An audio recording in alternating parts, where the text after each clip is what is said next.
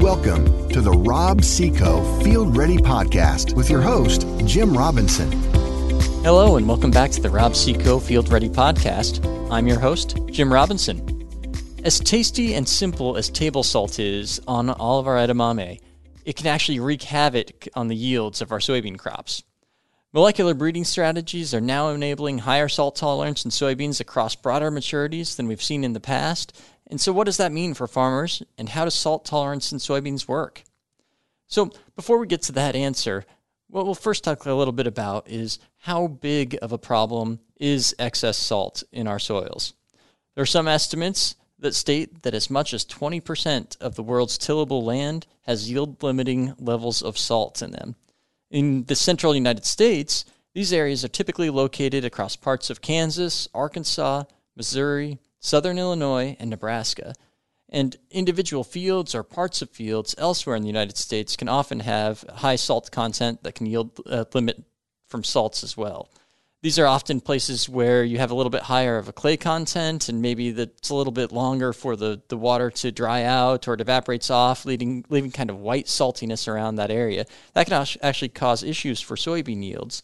And so if you want to know what levels of salts can cause yield-limiting factors in soybeans, they are a moderately salt-tolerant crop, but soil tests above 5 decisiemens per meter will impair seed and grain yields, and if you go above 8, that will severely limit the yield potential of sensitive varieties with soybeans, in some cases even bringing it all the way down to 0. So how do excess salts harm soybean growth, development, and yield? Well, first of all, we have to know which salt are we talking about. At the top of the episode, I stated table salt. So table salt is sodium chloride. If you remember back from high school chemistry, it's your simple 1 sodium with 1 chloride ion.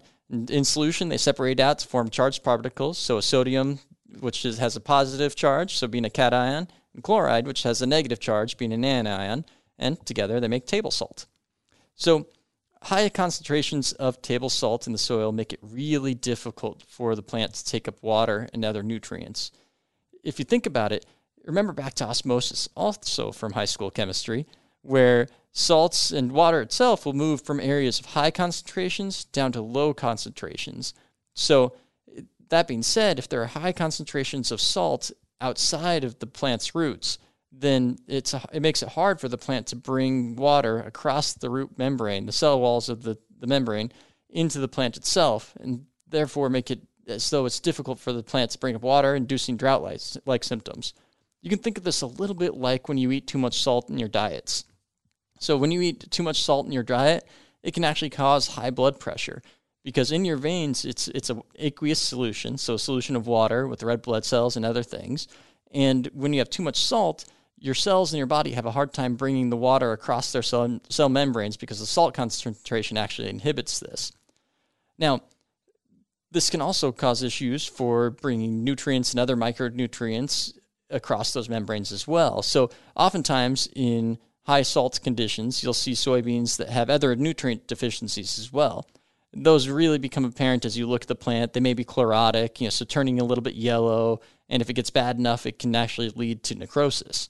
So altogether, these things will actually lead to lower grain yields, and just as importantly, for the processors of those soybeans, it can lead to lower downstream quality of those beans. So maybe lower protein content, lower oil content, all of which makes those soybeans a lot less desirable for the farmer and for the processor.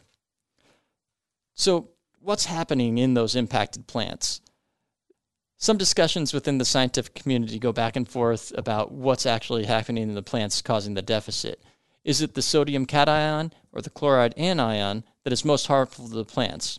Most scientists have agreed that it's the chloride anion that has the largest effects. While both can be harmful, the chloride anion itself is the one that most closely correlates with damage in soybeans.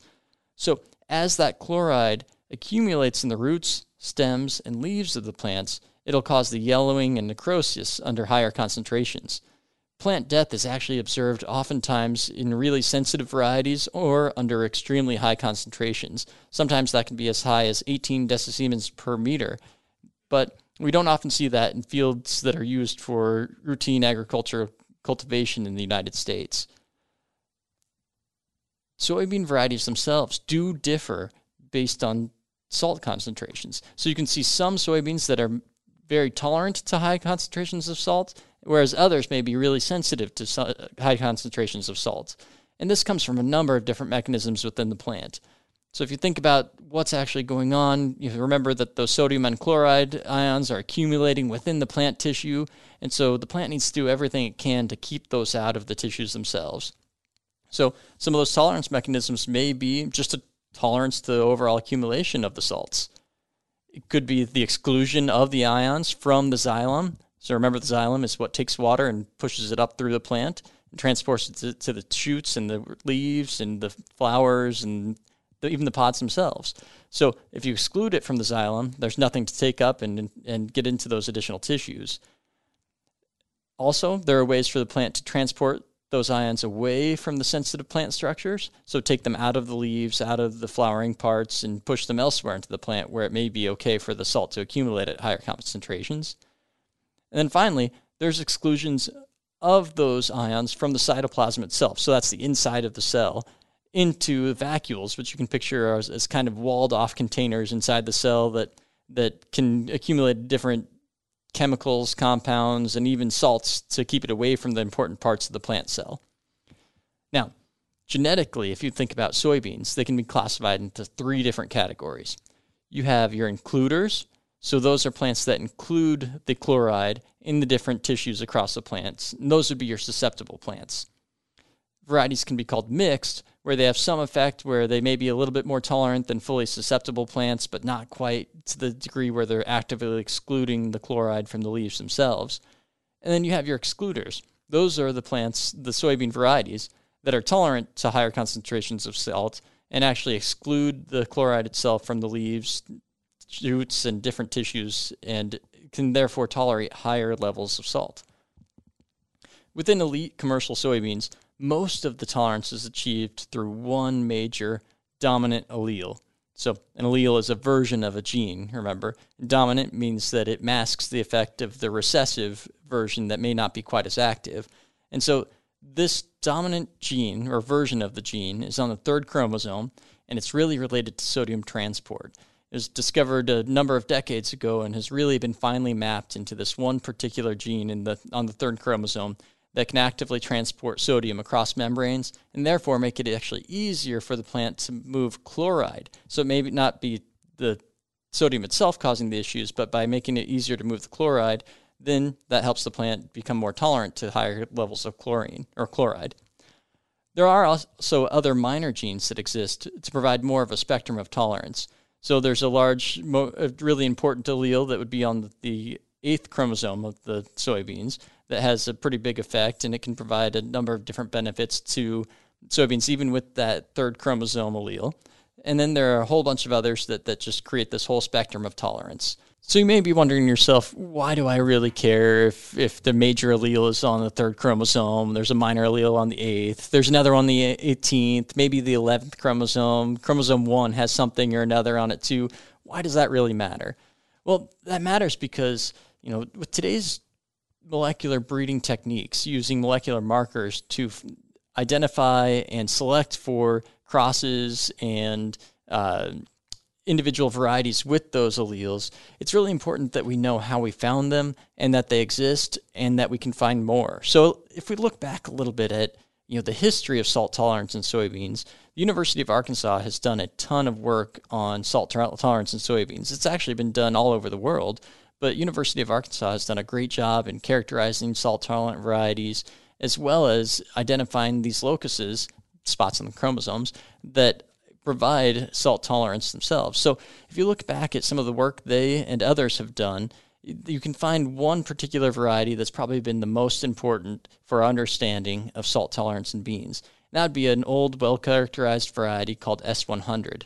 S100 has this chromosome 3 gene that provides salt tolerance in beans, and that has been used extensively in breeding to bring forth all sorts of elite new varieties, particularly in the full season, Group 5 and later, to bring salt tolerance in soybeans. So that third chromosomal allele can oftentimes be attributed to S100.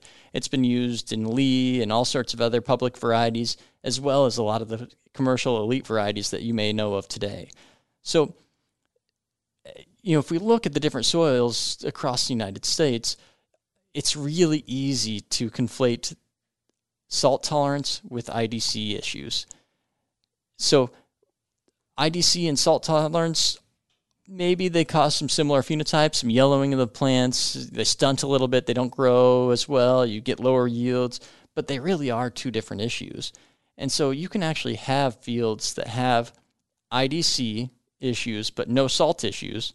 You can have fields with salt issues but no IDC issues, and you can have fields with both.